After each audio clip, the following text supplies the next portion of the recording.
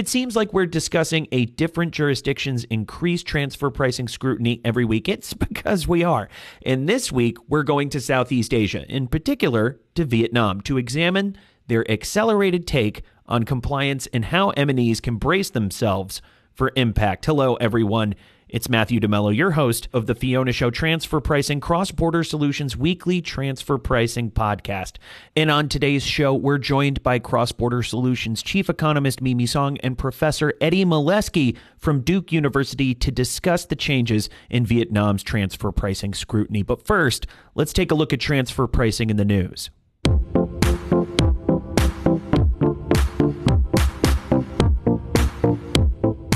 Costa Rica is known for its tropical beaches, lush rainforest, melt-you-to-the-bone humidity, and now its newfound OECD status. The Central American country is the 38th member of the OECD as of May 25th. But admission to the so-called Rich Countries Club didn't come without hard work and perspiration.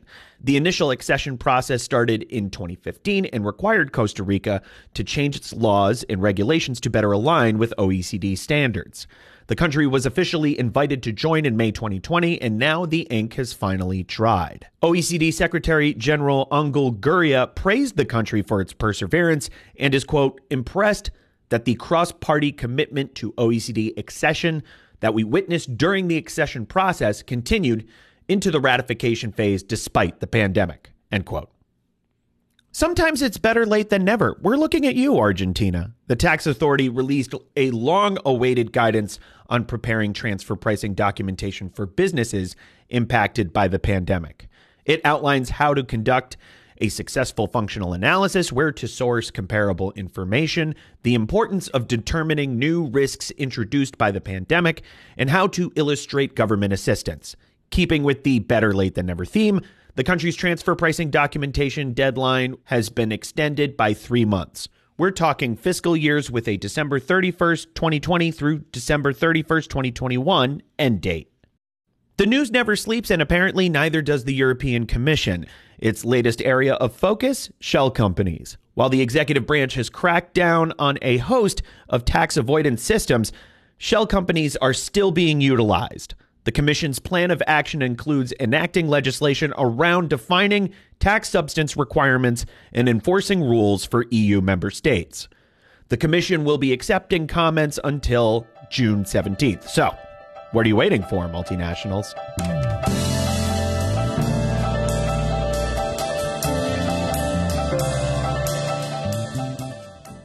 Hi, I'm Matthew DeMello, and you may know me as the host of the Fiona Show CrossBorder Solutions Weekly Transfer Pricing Podcast. And while I love to discuss transfer pricing, this podcast isn't the only place you can hear me doing it.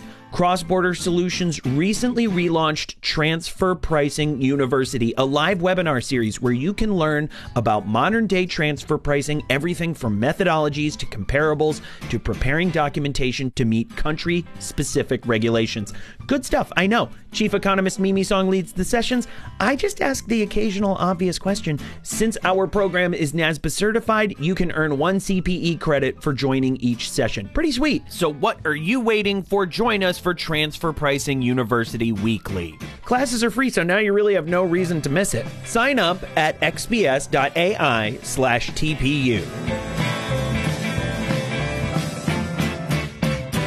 Welcome back, everyone. We're here today with CrossBorder Solutions Chief Economist Mimi Song and Professor Eddy Malesky from Duke University to talk about the changes in transfer pricing scrutiny we're seeing right now from Vietnam. And I'm actually going to hand things off to Mimi for this conversation. Mimi, you have the floor. Eddy, it is such a pleasure to have you with us. I'm curious. Let's start with a couple of get-to-know-you questions. What has the past year of pandemic life been like for you? Yeah, well, it's definitely been different. It's a whole bunch of adjustments in my life. You know, in some ways, there were some nice things about it. I didn't have to travel as much. I got to spend more time with my family. I had some opportunities to do some writing that I wouldn't have normally had to do. But it has created some challenges. Professionally, I run a center at Duke called the Duke Center for International Development that relies on foreign students, mid-career professionals coming here to train with us and executive training. We do a lot of field research projects. And for all of those, COVID has been very difficult. And so, we've had to make a bunch of changes in our programming, move things online, projects got stopped. So that's been very difficult. Actually, for me, switching to online teaching, though, has been the least problematic of everything I've done. It's actually, in some ways, switching to Zoom lectures has had some advantages for me, actually, in terms of my engagement with the class. That's great. That's always good to hear, right? And you actually teach political economy at Duke. What drew you to being a professor? Yeah, so I love political economy. It's sort of the study of how businesses engage with the political apparatus and how policies affect business performance. So I've been interested in that for a long time. I really enjoy being able to do research, being able to ask, tough questions and look at puzzles that haven't been answered yet. I really like quantitative analysis. I teach and I research in econometrics. So I like using those skills. And I think the teaching part is always really fun. I teach both undergraduates, masters, doctoral students, and I really enjoy engaging with them, watching them learn. For econometrics in particular, the learning curve is really fast. They come in with zero skills and they come out being able to do their own research. And that is tremendously rewarding. That's amazing. And you've actually dedicated a large piece of your career to the study and development of Vietnam specifically. What drew you to Vietnam and why do you keep focusing on that particular country? I first went to Vietnam in 1997, 1998. I was a Luce Scholar, which is a program from the Henry Luce Foundation. You might remember from Time Magazine, Henry Luce, Time Warner, and they have a program each year that sends 12 to 14 young people. They have to be under the age of 30 to go live and work in Asia. And so they go there, they work in an area of their sort of expertise. So we had people that went to Japan to work in physics labs or work in architectural firms. And for me, they placed me at the first business school in Hanoi, Vietnam, at National Economics University. So I sort of dropped in. I was given language training. I thought I spoke Vietnamese really well. And then I got in the first taxi on my first way in from the airport and realized that no one could understand what I was saying. And at that point, Vietnam had started its economic reforms in 1986. So it had been open for about 11 years, but there weren't a lot of foreigners living in Hanoi at that time. So I had a real opportunity living close to the university, having lots of friends that were young students there, to be able to just learn a lot about the country from just doing normal things, going out on motorcycle rides, playing soccer with people. So I think professionally, I just became fascinated with Vietnam at that time. What really changed for me was at this business school. It was called the National Economics University Business School. And it had been sort of started with funding from the Swedish International Development Agency. And they had a whole bunch of professors that had gone to get an MBA through a program at Boise State University, United States. But when they came back to Vietnam, they were all of a sudden very attractive. They spoke English really well. They had MBAs, and foreign companies kind of started to poach them. But the whole idea of the program was that those people were supposed to teach in that business school and continue the growth of the business school. So they brought in a consultant, a guy who had formerly worked for Bain Consulting, really smart guy, and he was developing a management consulting group there that would allow those professors to earn a little extra money and stay with the school. And I got placed with him. And, we were there, and he had learned that I had taken some statistics as an undergrad. And he asked me if I would take part in their marketing training, where they were going to teach statistics for marketing. And he then sent me all over the country to work with these state-owned enterprises that had never had to do marketing ever. They were state-owned enterprises, and suddenly they were having to deal with, like, how do you function in a free market? How do you compete? And so I would go and teach them, like, how to do a survey, how to collect data. I barely knew these things myself. Like, I was learning them as I went, but it was fascinating to me because I got to see economic reform, like, right on the front lines. And then the other thing is I was able to experience how different things were all over the country. How different the economic environment was in Ho Chi Minh City as opposed to Hanoi, in Binh Duong, which was this province just outside of Ho Chi Minh City that had become sort of a hotbed of foreign investor activity. And so that actually informed my own dissertation research on provincial economic reform policies and eventually led me, and this is a complicated story that we can get into a little bit, to work with the Asia Foundation and the Vietnamese Chamber of Commerce and Industry, and then eventually an organization called Development Alternatives Incorporated, on creating an index that ranked the provinces in Vietnam based on their investment environments. So that's funded by USAID, and it was funded in USAID beginning in 2004. And that funding continues today. So every year in Vietnam, we conduct a survey of about 10,000 firms, about 8,000 domestic enterprises in every single province in Vietnam, and then about 1,500 foreign enterprises. So it's given me a chance to be able to see in real detail, how Vietnam's economic reforms and progress has affected the business environment. But I've also been able to see how individual provinces have driven that process through their own reform initiatives that then become successful and then get mimicked across other provinces and then eventually at the central level. That's amazing. And this is exactly why you're the best guest for our Vietnam specific podcast today. So I'm really excited about this. So let's start with a general overview of Vietnam here. What makes it so desirable for multinational corporations to set up operations in Vietnam?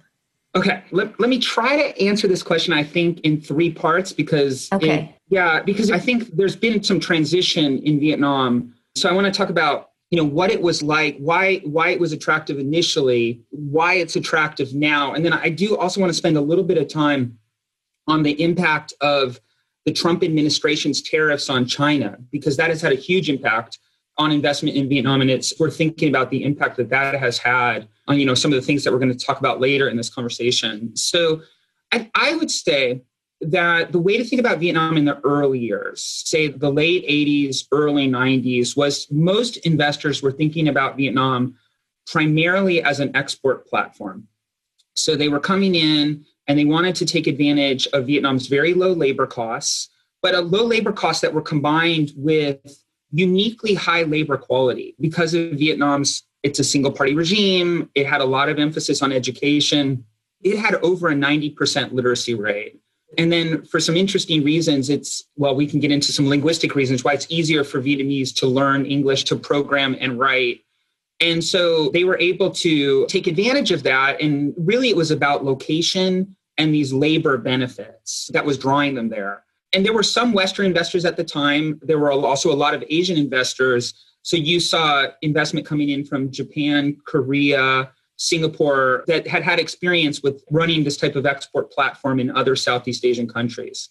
One thing that investors said at the time that I thought to be really interesting, almost ironic, given the fact, we think of Vietnam as a non-democratic country, but they often would say that they valued the political stability, because I think that meant that they thought that policies would not change dramatically over time. And they continue to say that today. Like if you ask investors, 96% of them will say political stability is important in that. But at that time, investors complained a lot about the quality of infrastructure and about the quality of governance. They thought regulations were burdensome. It took them way too long to be able to get their investment licenses. Many times it would be many years.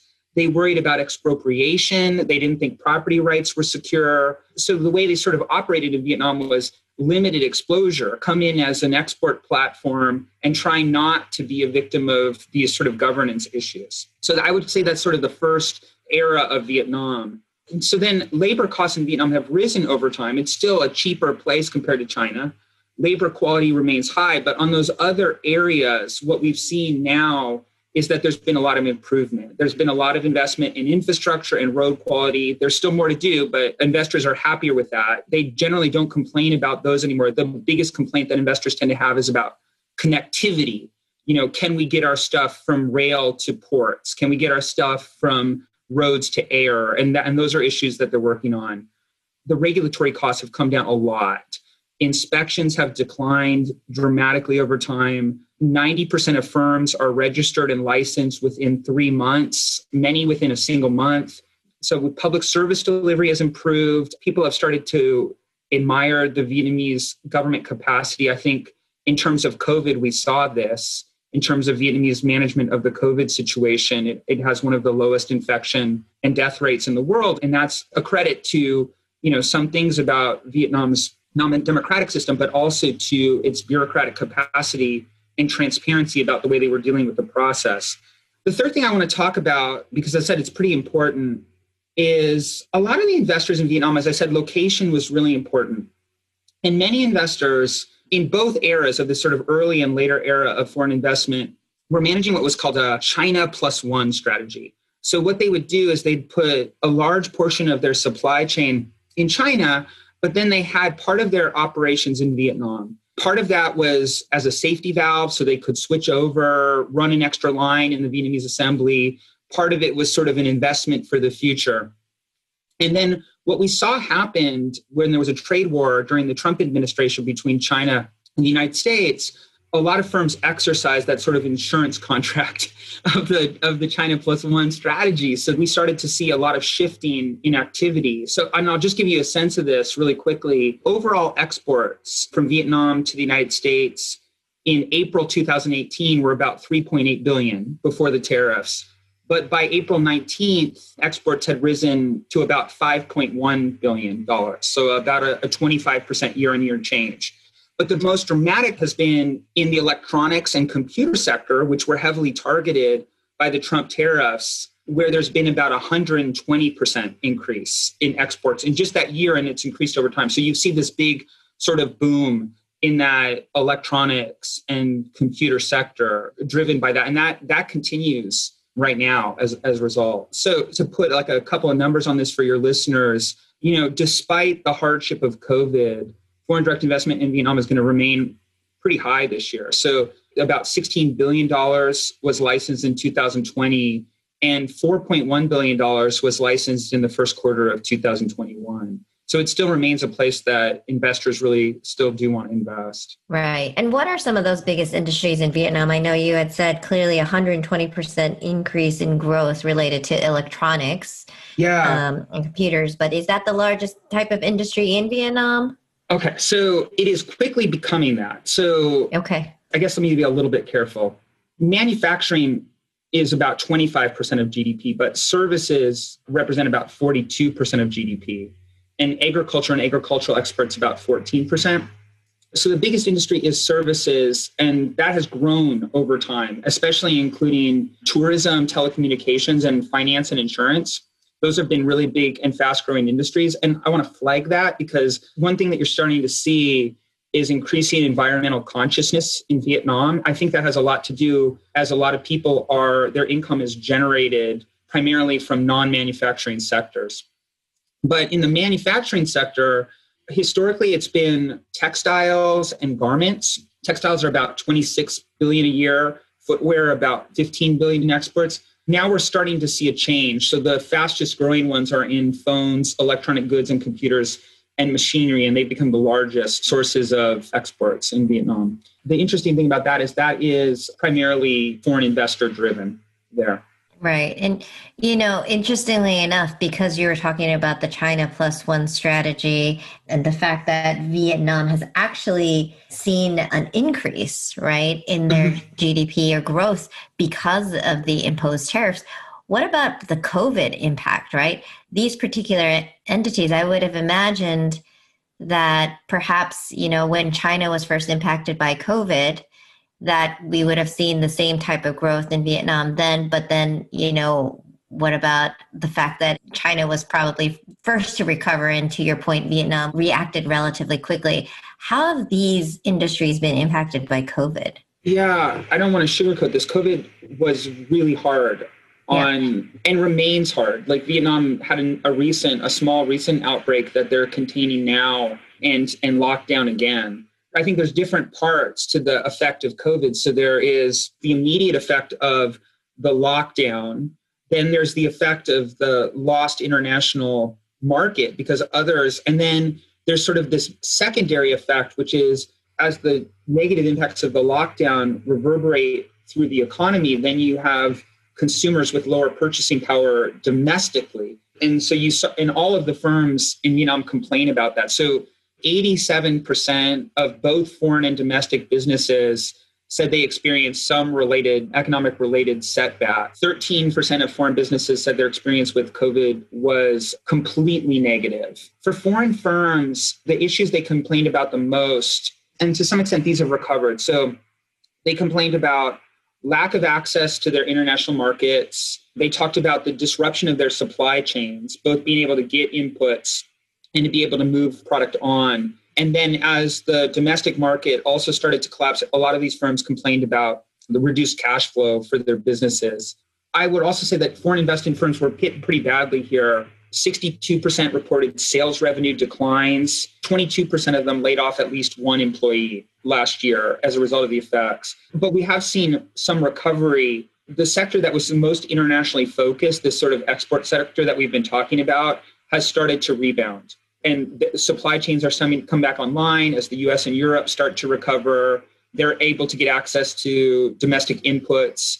So that started to recover. The domestic oriented, those trying to sell to the Vietnamese market and the Vietnamese service sector, they seem to be still struggling a little bit in terms of their recovery. I think this is an important thing for people who care a lot about Vietnam to watch.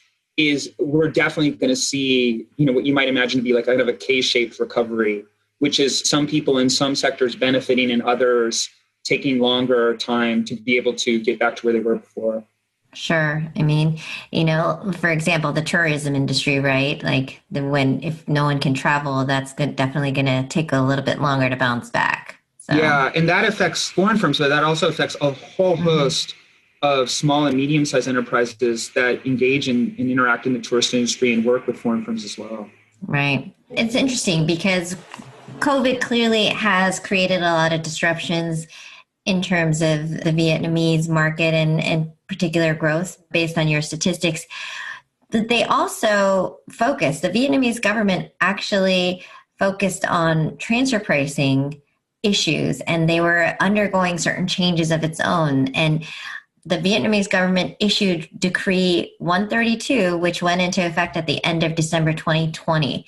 Can you tell us more about Decree 132? What is it and what does it involve? It's part of an ongoing effort since about 2012 of Vietnam to sort of get a handle, better understand transfer pricing and figure out how to work within the inevitability of this process. And so Decree 132 is the latest one. So your audience is obviously far more expert in transfer pricing. I am a political economist. I'm not a lawyer. But I will say, I think that in terms of thinking about Decree 132, I think there's 5 changes that people are talking about. I'd say 2 are probably good for your listeners and that will make them happy. And 3 may pose a different set of burdens on them and they may want to think about those implications. I don't think any are in any way sort of really dramatic, but they definitely will create different changes in how they do business. So let's talk about the good news first. So the good news is what sort of people are talking about is an updated commercial database. So in the past, it was very difficult to be able to prove the transactions that you were using, to be able to provide them to Vietnamese authorities when tax authorities were doing sort of audits of compliance.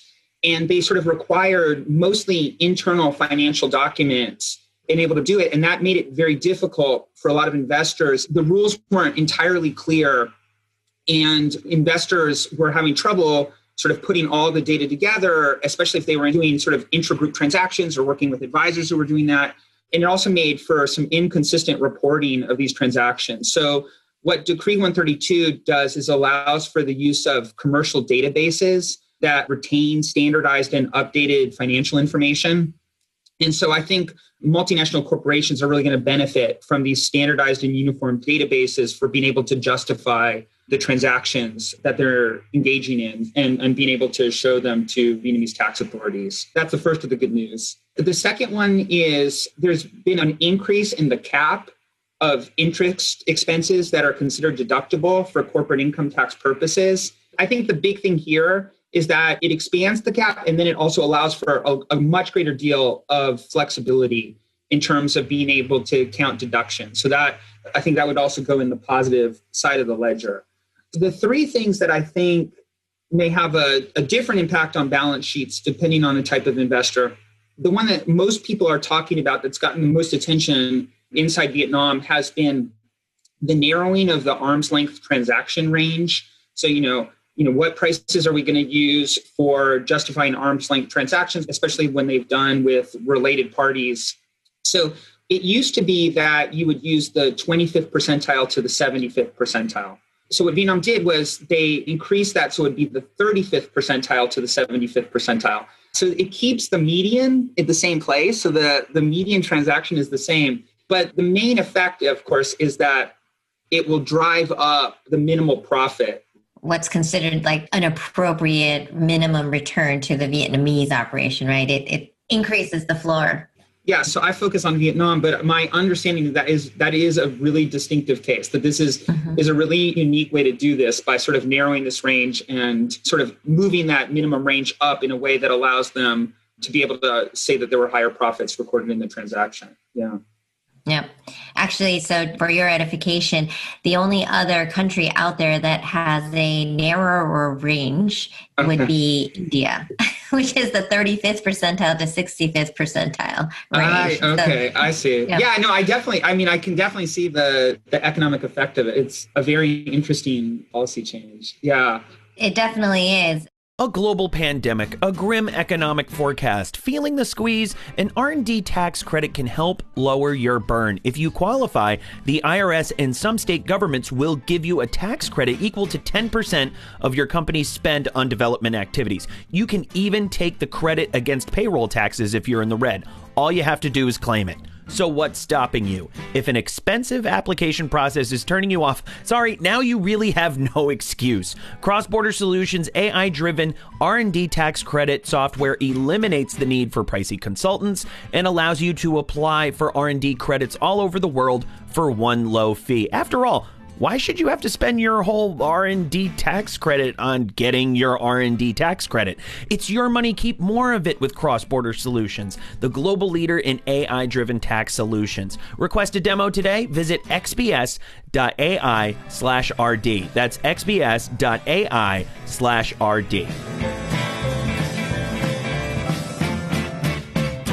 When we think about the Vietnamese government and sort of trying to stimulate economic development, investment in Vietnam, I'm curious, right, from your perspective, that I don't see a lot of companies originate out of Vietnam. It's all about getting investment into Vietnam, right?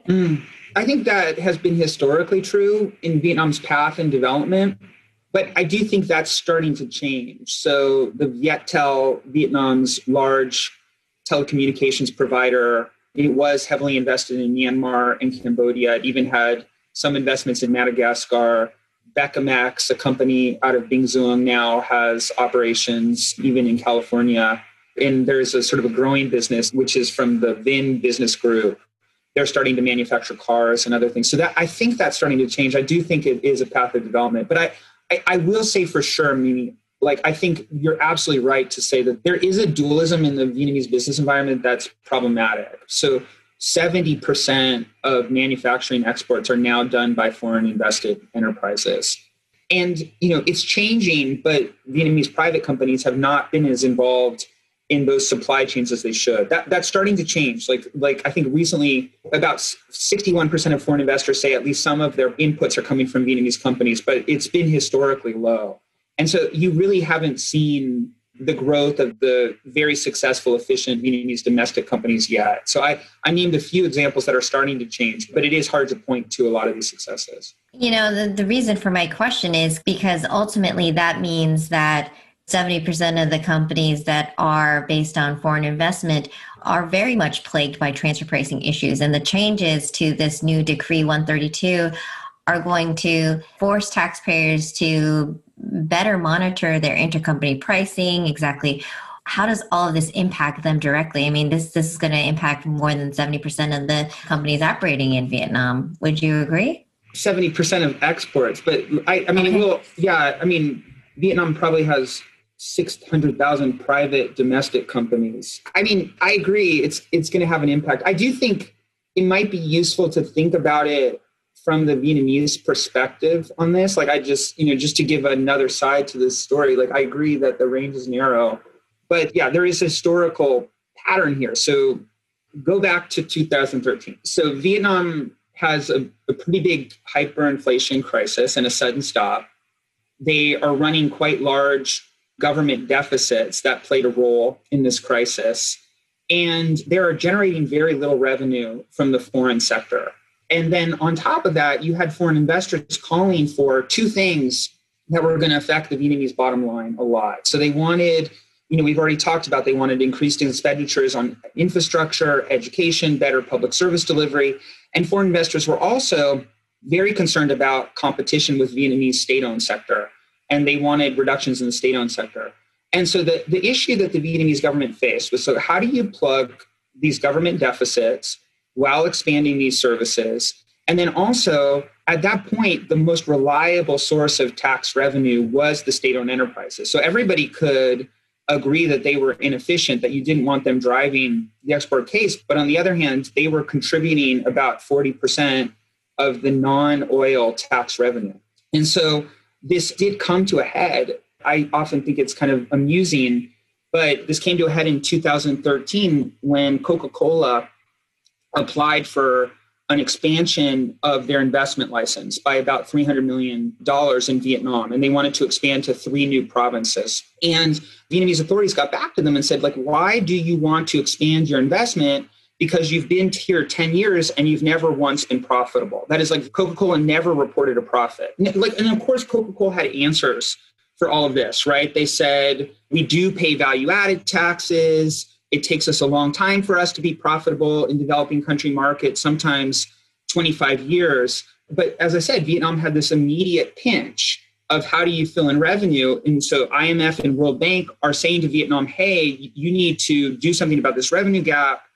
You need to expand your tax base, right? So that means maybe moving to value-added or sales taxes or higher income taxes on Vietnamese citizens. That does broaden the base, but it does mean that it's Vietnamese poorest that are going to be brought into this and have to face the burden of this, right? So then after that Coca-Cola debacle, sort of debate, then Vietnam does an audit and reports that, 57% of the 5,500 foreign invested enterprises that were operating in Vietnam at that time were reporting losses. So that's what led to this sort of increased activity to audit. And then, I could point out stories of things which included, like, not just Coca-Cola, but Pepsi and Adidas and Unilever, all of these companies that had been in Vietnam for a long time, but were not actually paying corporate income taxes, right? And then there were things that were just, when auditors looked at it, kind of crazy. So there was this firm called Taiwanese Angnam Vina, which declared, in terms of pricing, a $16 million price for a production line that, if was sold to a third party at existing prices, would have been sold for $400,000.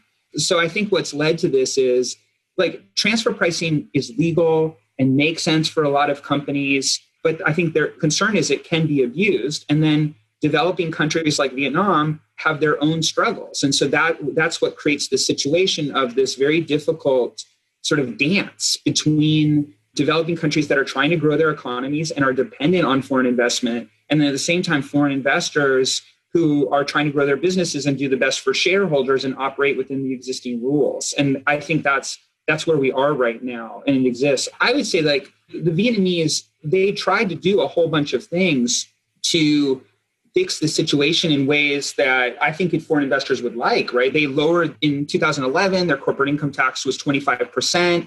After the situation, they did increase their attention to transfer pricing, but they did reduce the corporate income tax to 22% and then reduced it again to 20% in 2017 with the idea of lowering corporate taxes generally as a way to make the environment more attractive to firms, in terms of the competition. But how do you compete at the end of the day? Like, how do you compete against free? Right? The 5th and 9th largest foreign investors in Vietnam, according to General Statistical Office, are British Virgin Islands and Cayman Islands, right? So at some point, you do have to ask, like, shouldn't the countries where the production is taking place and have to face the externalities of that production, shouldn't they be able to retain some revenue as opposed to a 0% corporate income tax, right?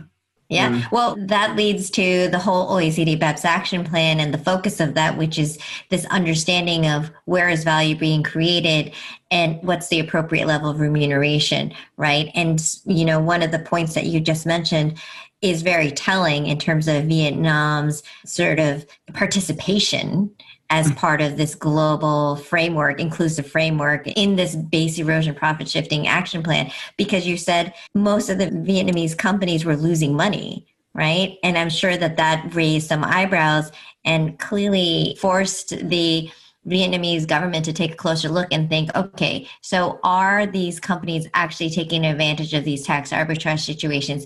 Are we in fact missing out on the taxable revenue that really should be where profit should be attributed to these particular functions that are happening here?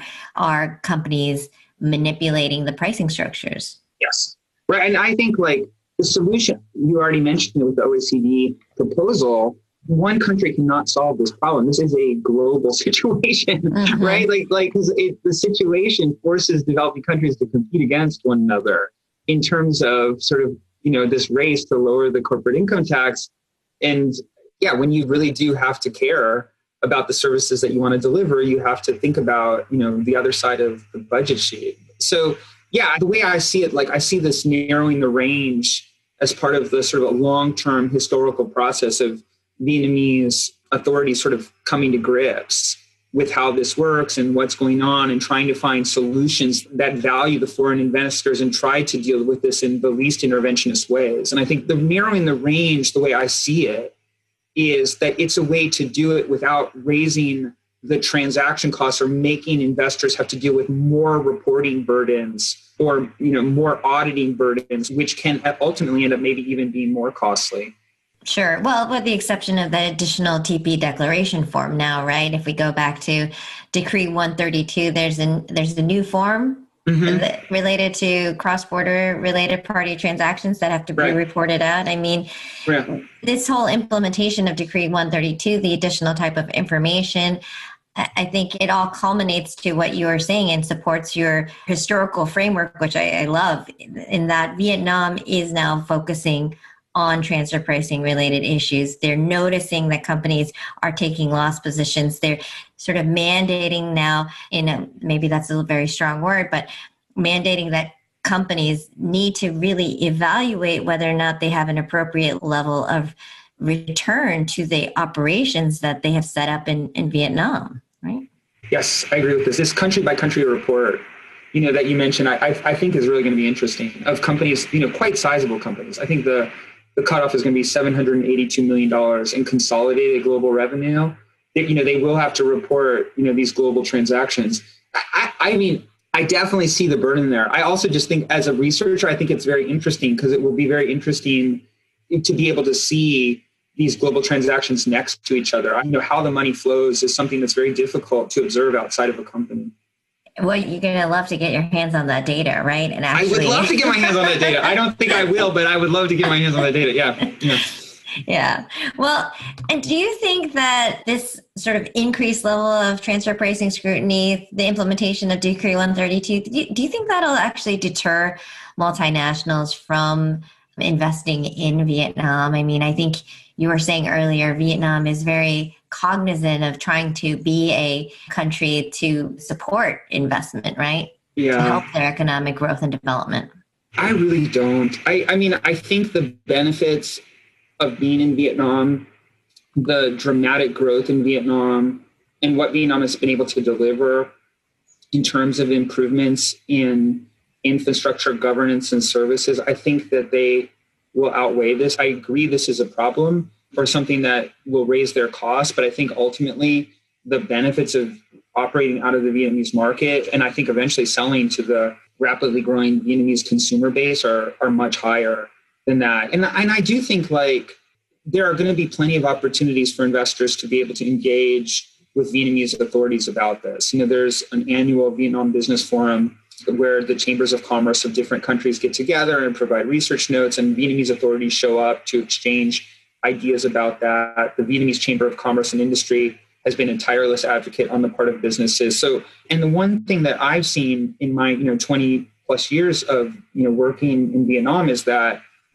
Vietnam can be quite flexible about these things. Like, it's a very pragmatic, technocratic sort of way of thinking. If this just starts to cause problems and foreign investors do start to pull out, you will see Vietnam change its course. It's not going to stick to a procedure that's going to be ultimately economically damaging. And I'm curious, I mean, any advice for multinationals that clearly have to, adhere to these requirements? They have to file the form, and then they have a contemporaneous documentation requirement. In order for them to mitigate their risk and manage the expectations of operating in Vietnam, what kind of advice would you have for them in terms of their transfer pricing documentation or their intercompany dealings? Yeah, I think, play it straight. Recognize that the Vietnamese government values foreign investment and wants to work with you, but also understand the constraints that Vietnamese authorities are operating in. They are trying to sort of be able to deal with an economy that is where we're talking like 96 million people, and be able to provide resources and opportunities for those people as well. They want to work with you on foreign investment. They see that as part of the solution, but they expect people to adhere to their side of the bargain. I think there are now, as I said, there are opportunities for engagement on these issues if they really are problematic through chambers of commerce and the Vietnam Business Forum. And I would find ways, if these are really issues, to get yourself on the list to be able to talk about those issues.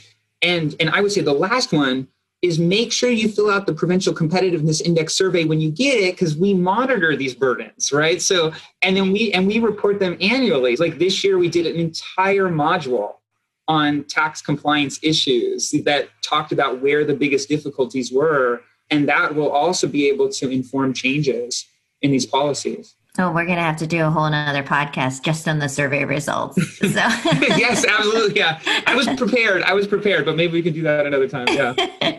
My last question, what can other developing countries learn from Vietnam's approach to transfer pricing or to international investment or foreign investors, right? Yeah. Well, I think there are the two things that I think we've sort of talked about already, which is there does need to be an international solution that, what Vietnam's doing in terms of reducing its corporate income tax and reducing rate and reducing some of the administrative burdens in terms of using commercially available databases.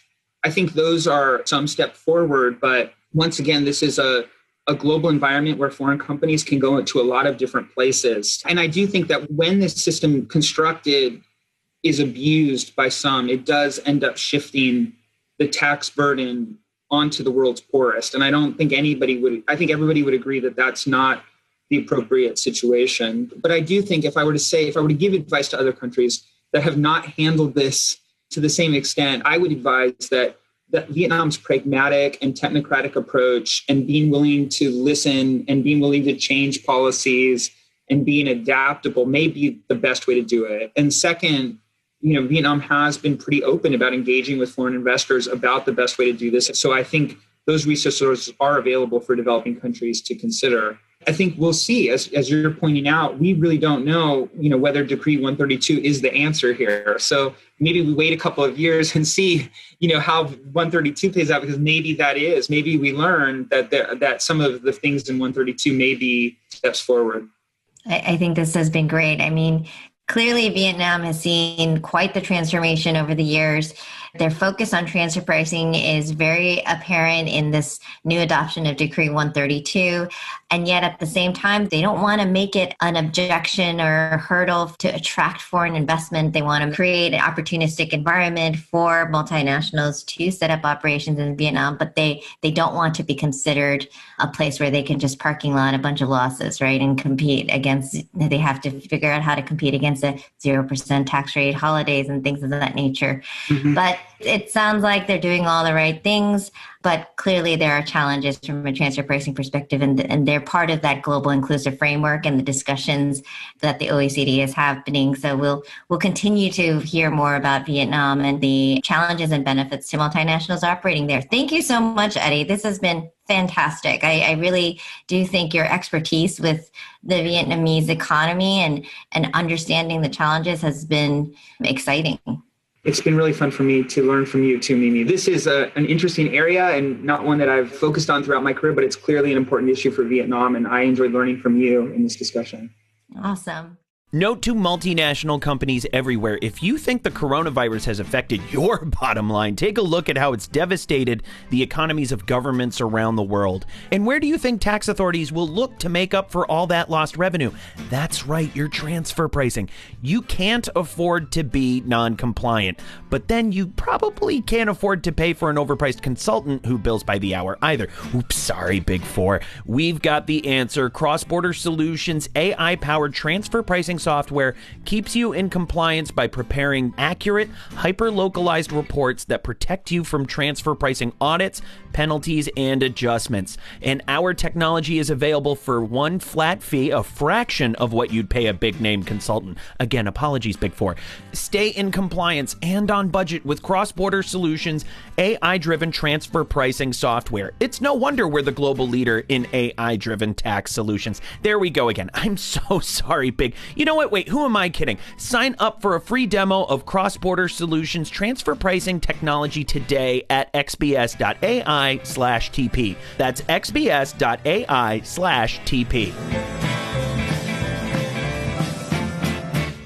Welcome back, everyone. Now comes for my favorite part of the show, a little segment we like to call What We Want to Know, a rapid-fire round of questions, a little bit more about career choices and about getting to know our guest a little bit more than it is about transfer pricing, but those questions come into play too.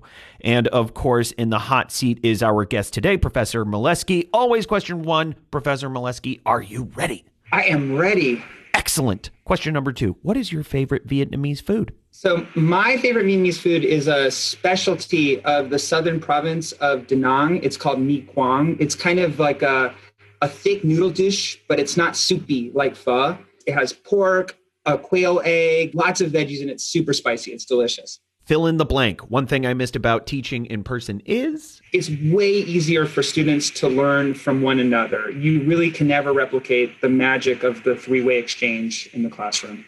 And what's one thing you hope your students will remember about years after they graduate? Okay, my students are going to laugh at this. So good empirical analysis is impossible without good theory as your guiding light.